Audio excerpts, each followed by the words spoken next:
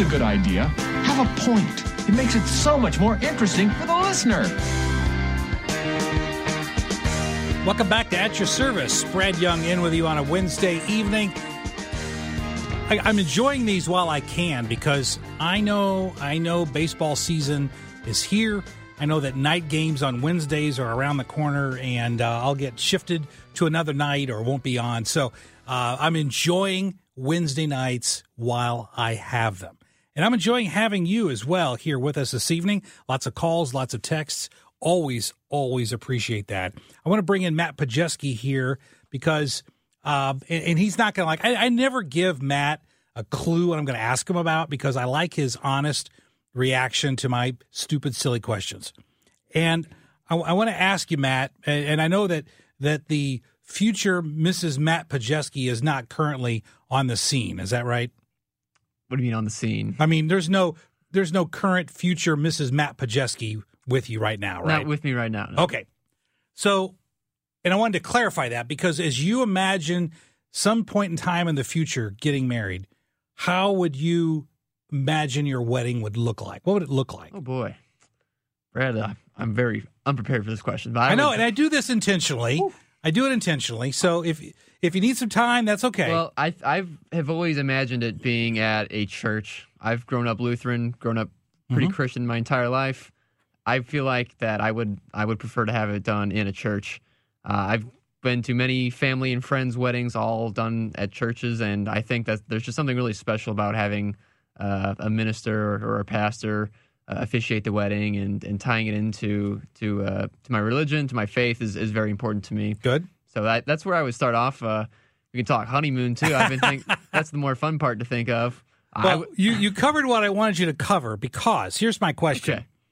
I saw today in the news, you're familiar with the Oscar Meyer Wiener mobile, right? Of course. Okay. Well, Oscar Meyer announced today that on April 15th and 16th, this week only, in Las Vegas, and I'm quoting, Wienermobile of Love, unquote, will be available as a wedding venue for people who want to get married with the Wienermobile in their wedding photographs. Okay, so it's just a photo op? Well, they're going to park the Wienermobile, and then they create kind of an altar in front of the Wienermobile of flowers, and then there's chairs in front of it. So the Wienermobile becomes the backdrop to the wedding. Yeah, and I guess and the reason why I asked you about your concept of a wedding, I'm assuming that the Wienermobile was not part of that concept. It is not. But now I'm rethinking it. Forget everything I said about the church, about my lifetime upbringing in a Lutheran church. I'm all for the Wienermobile now. Well, but here's what's so funny about this is if you sign up now, and I'm certainly not advocating it, but if you sign up now for a spot to get married, it's at OscarMeyer.com. If you sign up now, you'll be treated to an all-expense-paid wedding ceremony outside the Wienermobile. It's led by Oscar Meyer employees who are known as hot doggers. I don't know why. But here's the key part. Each ceremony will feature a performance by a Wiener Whistle Quartet, and they're going to serve up, and I'm quoting, a wonderfully odd Wiener cake, unquote. Now, my middle daughter just got married last August. And I assure you there was nothing like the Wienermobile in this wedding.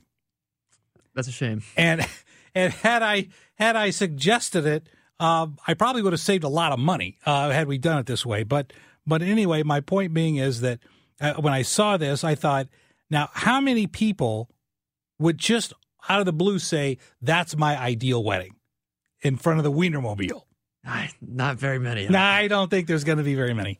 And and I don't know if, to me, this sounds like something that happens when you're in, because of course it's in Las Vegas. Yeah. But this is the kind of thing that to me sounds like you get married after a 3-day bender and you haven't sobered up yet.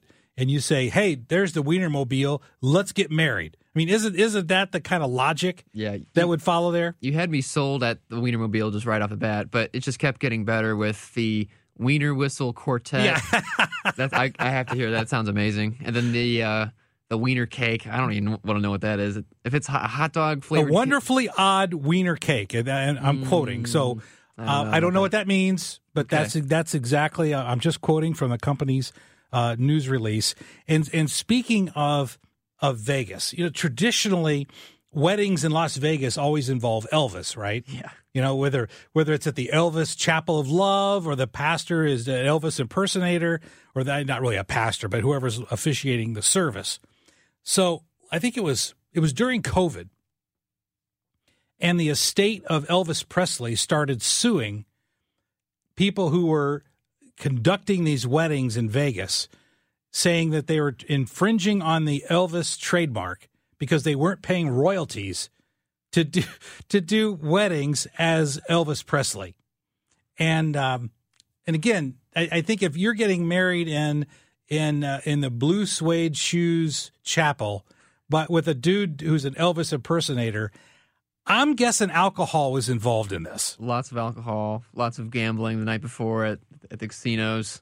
Just not a whole lot of thought going into the Elvis weddings or the Oscar Meyer weddings. So that's why when I saw this story, I thought, Oscar Meyer, they're geniuses, because if there's going to be a reduction in Elvis weddings because they don't want to have to pay the copyright or the trademark fee. We'll see an increase. Right, yeah, exactly. You know where I'm Oscar going. Meyer weddings. There's got to be an increase because something's got to fill that void of liquor fueled weddings. Okay, Yeah. And if they don't have the Elvis weddings to fill that void, what better than Oscar Meyer Wiener weddings? We need to keep track of these people. I want to.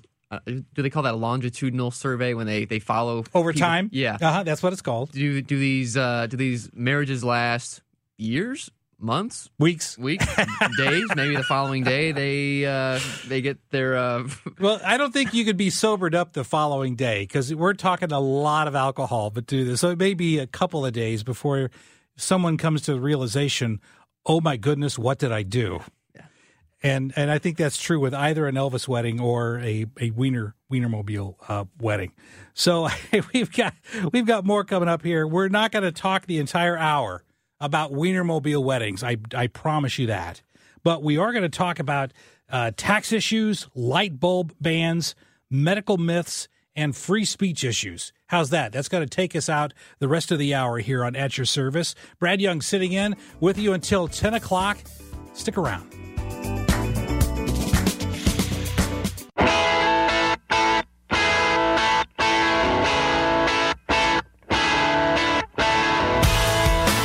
At Your Service. Brad Young in with you this evening. And this was probably a couple of months back. There was this big hullabaloo over whether the Biden administration was going to cancel gas stoves. And the Biden administration didn't walk that back, but they indicated that there was nothing imminent, I think was the phrase that was used. But as I researched this issue of regulations coming from the Biden administration, I ran across some details this week that I wanted to share with you because it demonstrates one of the philosophical challenges of the left today, and that is it's the daddy complex that says I know better than you know. And here's the example: we've talked about gas stoves, but light bulbs in April of 2022, April last year. The Department of Education finalized, not the Department of Education, sorry, Department of Energy finalized their rules regarding the phasing out of incandescent bulbs.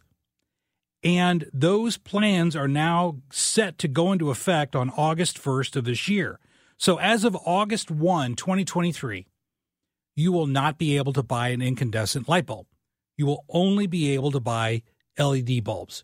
So before I dive into this intellectual thought experiment very much further here, I want to tell you, most of the light bulbs in my house are LEDs.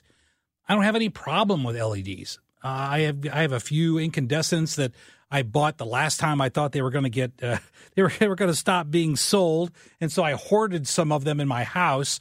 And my wife accused me of being a light bulb hoarder. She used those exact words, but I prefer pretty much prefer LED bulbs.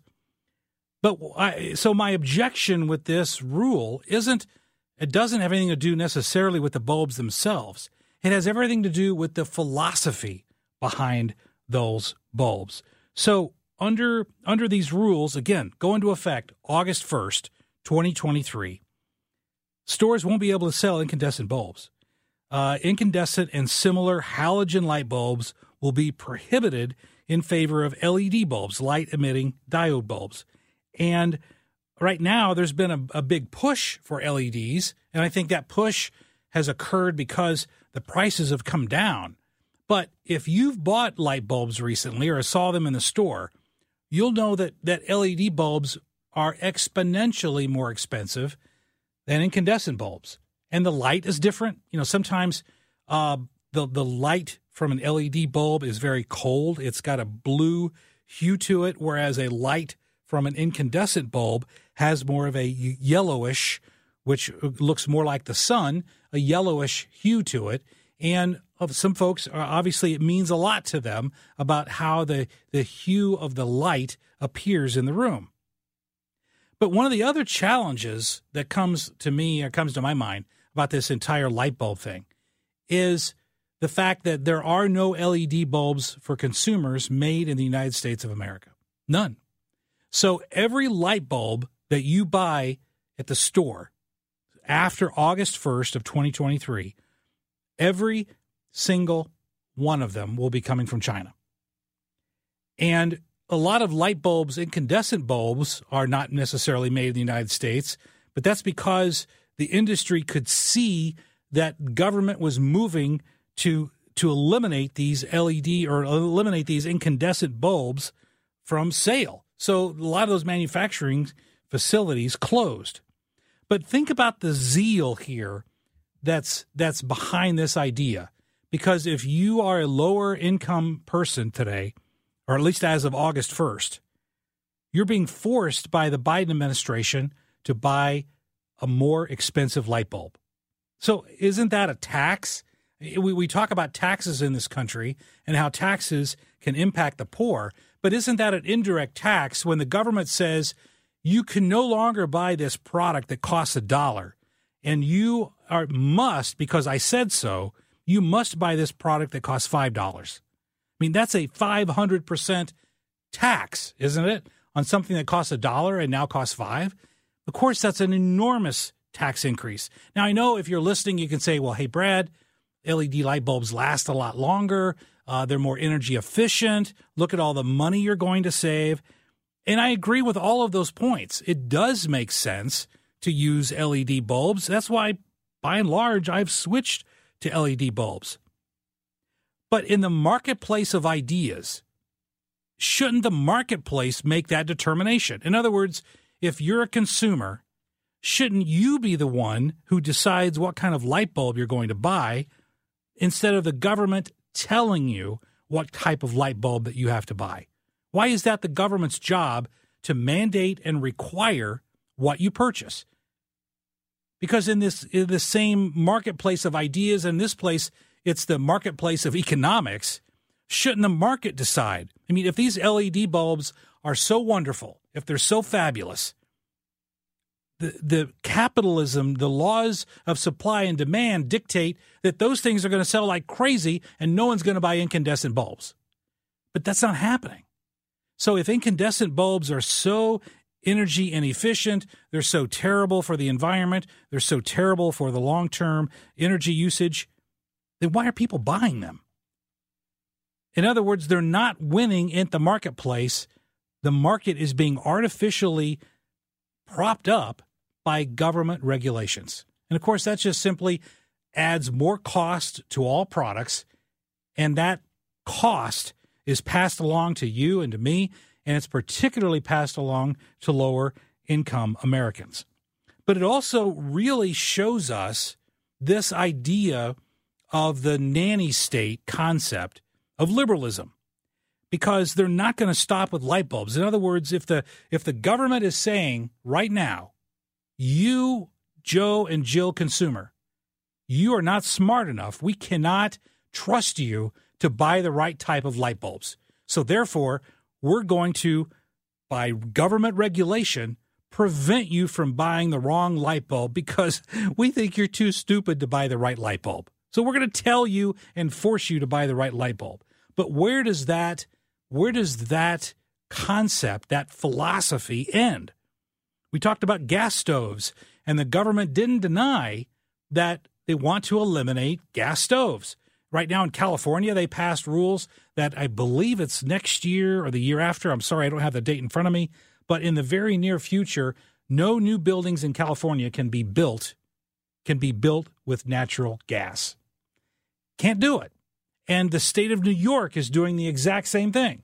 They're going to ban the allowance, in other words, prohibit buildings, whether it's commercial, industrial, or residential, from being built with natural gas. Now, in my house, we've got a water heater. It's natural gas. I love it. Works a lot better than electric water heaters. But you wouldn't be able to do that if the nanny state says to you, listen, Brad Young, I know you think you're a smart guy, but we cannot allow you to make a decision about what type of water heater you want in your house.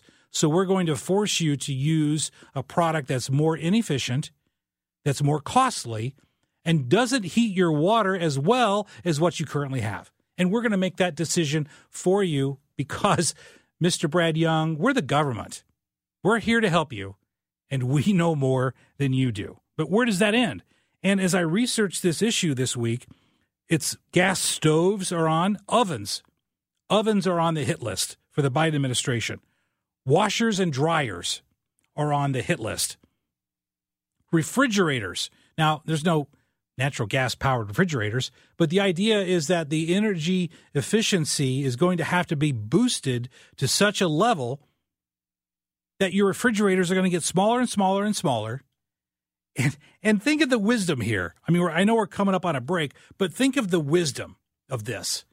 Because in your house, you've got a space for your refrigerator. There might be some cabinets around it, but there's a space for your refrigerator, and it's a defined space. Most homes, that's the way it is. And if the government says there has to be twice as much insulation in your refrigerator to make it even more efficient, what are you going to do?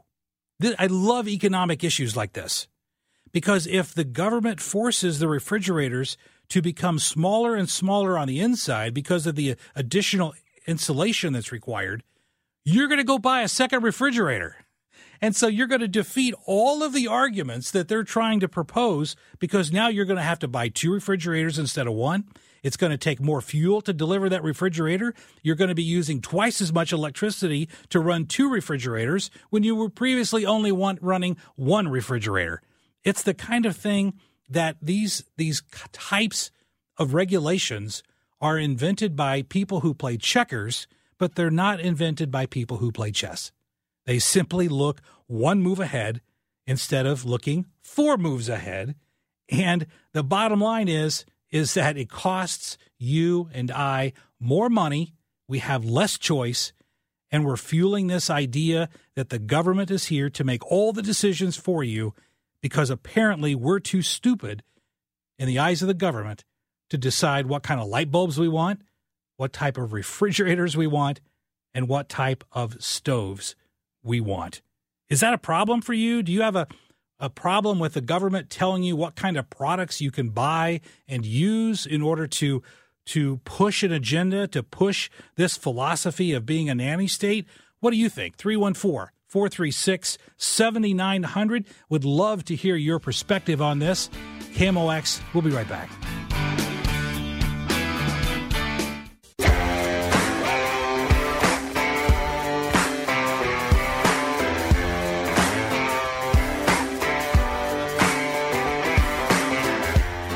State.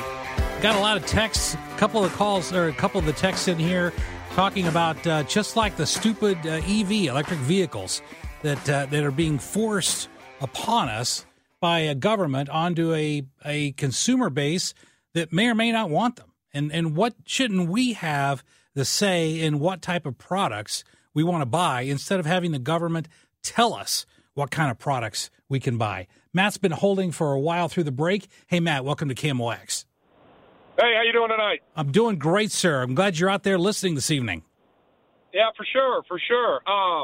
So just thinking about it, I'm my basic ideology is it's pretty conservative, not pretty conservative. I'm by no means MAGA, but I have fairly conservative thoughts.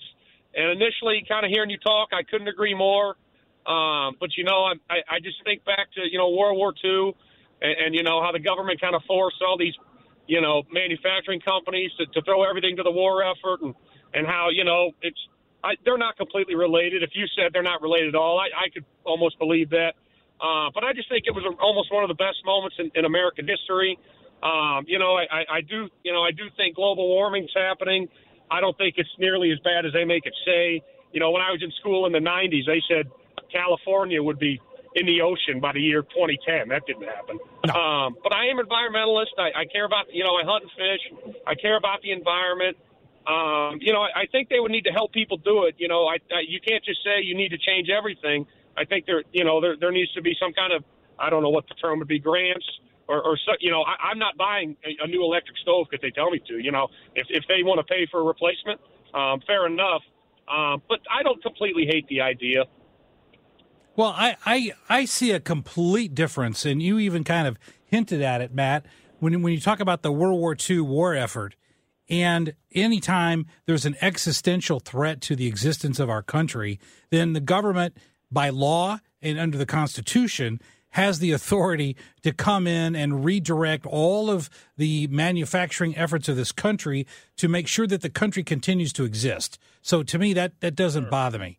But one of the things that you mentioned, that would happen today, though? Do you think they would do that? I don't know. I don't know that they will. Well, we do have somewhat of a template because during COVID, President Trump, by executive order, utilized, and I'm sorry I forgot the acronym, but it's something like the Defense Manufacturing Act, something real inventive like that said in a time of a national crisis, the White House can direct companies to make products. And they did that. They had companies making ventilators, companies making increased mask supplies, and that's why those supplies that were previously in short supply became available very quickly because there was forced manufacturing. So to me, that's a completely different situation. You mentioned about all the predictions of global warming, and every single prediction that's ever been made is wrong.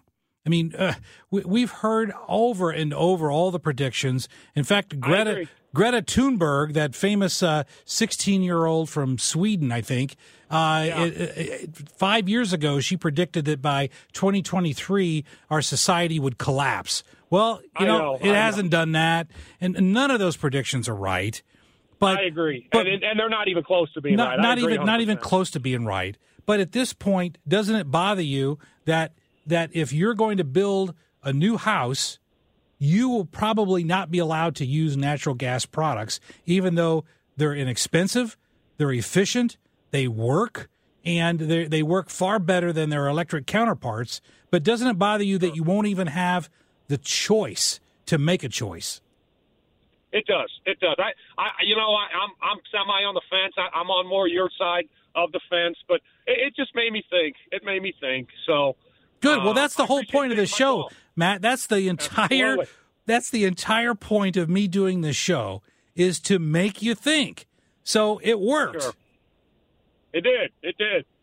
Very good. Hey, Matt, thanks for calling in this evening, and thanks for being a part of the show. Thank you. Thanks for having me. We and one of the texters who texted in talked about electric vehicles, but we're going to be facing this exact same crisis. And I read just this week that the auto industry, not in response to consumer demand, because the law of economics, the classic Adam Smith law of supply and demand, it truly is a law. It works. And we have this exact same example with the automobile industry because the government continues to increase I think it's called the CAFE standard, the cars and auto emission standards, or I forgot exactly what CAFE standards stands for, but it's the standards that require automobile manufacturers to make their cars more and more fuel efficient. And who could be against that? I mean, ostensibly from the idea, should cars be more fuel efficient? Yes. Should cars put out less pollution? Of course. But at some point, and we're at that stage now, the regulations are pushing automobile manufacturers to the point where no gasoline engine can ever hope to meet the standards. None. So just like the standards with the LED bulbs, because of government regulation, automobile manufacturers have been spending billions and billions of dollars creating electric vehicle manufacturing plants. The problem is there's no demand. So they're creating this enormous supply of electric vehicles. And by and large, consumers don't want them. Now, sure, you see a lot of electric cars out there. They're being sold. Consumers do want those vehicles, but not in the type of numbers that justify the investment that's coming from the automobile manufacturing industry. And so I read just this week that Ford is going to have to take a write-down of billions of dollars because they've invested so much in these electric vehicles and the cars are just not moving. People aren't buying them as quickly as they would like. But that's not the fault of the automobile manufacturers. They're responding. They're directly responding to the pressure being applied to them by the federal government to have standards for fuel efficiency that cannot be met by gasoline-powered vehicles. Can't do it. So in other words, if the government comes in and says your fleet of vehicles has to have an average of 45 miles to the gallon, you're unless you're driving some little bitty like motorcycle car, there's no way you're going to get a car that's going to get that kind of gas mileage. Now, I think there are some Toyotas that get average about 45 miles to the gallon, but not very many. Not very many. So what the car manufacturers do is they create and sell a lot of electric vehicles that get, they don't have to use any gasoline at all. And so what that does is on the average, it balances out the fact that you want to go out and buy an SUV. So it creates a balance. But as those numbers get higher and higher, then car manufacturers have to produce less and less of the SUVs that people want to buy, and they have to create more and more of the electric vehicles. But again, just like the light bulbs, just like the gas stoves, just like the refrigerators or air conditioners, at the end of the day, you're going to get fewer choices of products. They're going to cost you more money, and they're not going to work as well as what you currently have. And does that bother you? Because it's being decided by government bureaucrats. It's not being decided by the marketplace that determines what do we want to buy and when do we want to buy it. That's that concept of a nanny state that's so troubling, and that it's troubling economically and it's troubling practically. Does that bother you in any way? 314-436-7900. We're going to take our last break of the evening and come back for our last segment here on At Your Service, KMOX.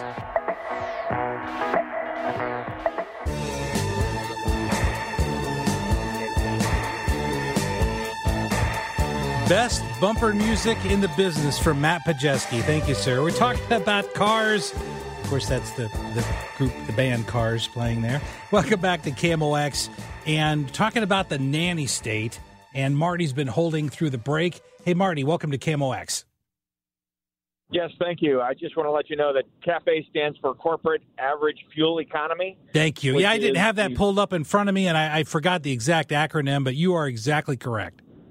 Well, the issue here is that each manufacturer has to meet the specific fuel economy across their entire product line. And you're talking about manufacturers like Ford that have to meet those averages with all of their heavy-duty trucks all the way down to their little commuter vehicles.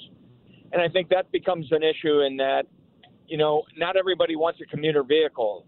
There are people that need to drive carpool, and try driving a carpool in a small, compact car. It is very, very difficult.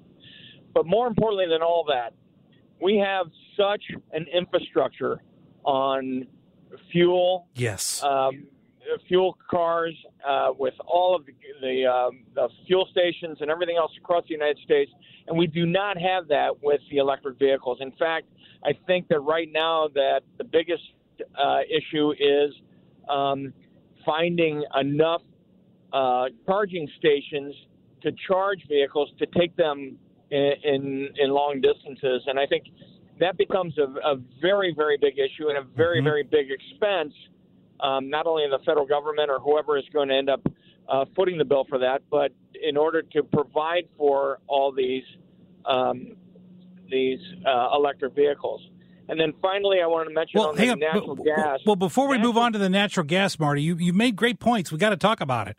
And and when you talk about the infrastructure, you are so right, because people don't stop to think about it. But we have this infrastructure. It's private enterprise, but all of the gas stations that we have. So if you want to get in your car and drive to California, you can stop and get gasoline all the way there, but you cannot physically do that if you're driving an electric vehicle.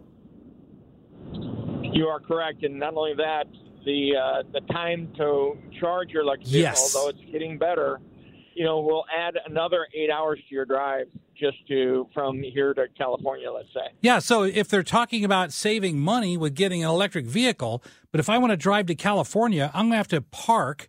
I'm going to have to charge it up over an 8-hour period.